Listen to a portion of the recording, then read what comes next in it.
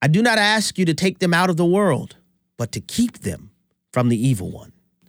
My name is Abraham Hamilton III, and this is the Hamilton Minute.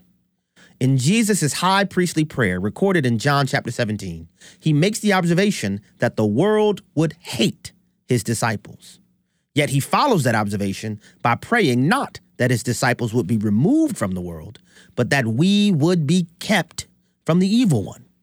As difficult as times have become, we Christ followers must recognize that our God and King saved us and planted us in the world at this time intentionally.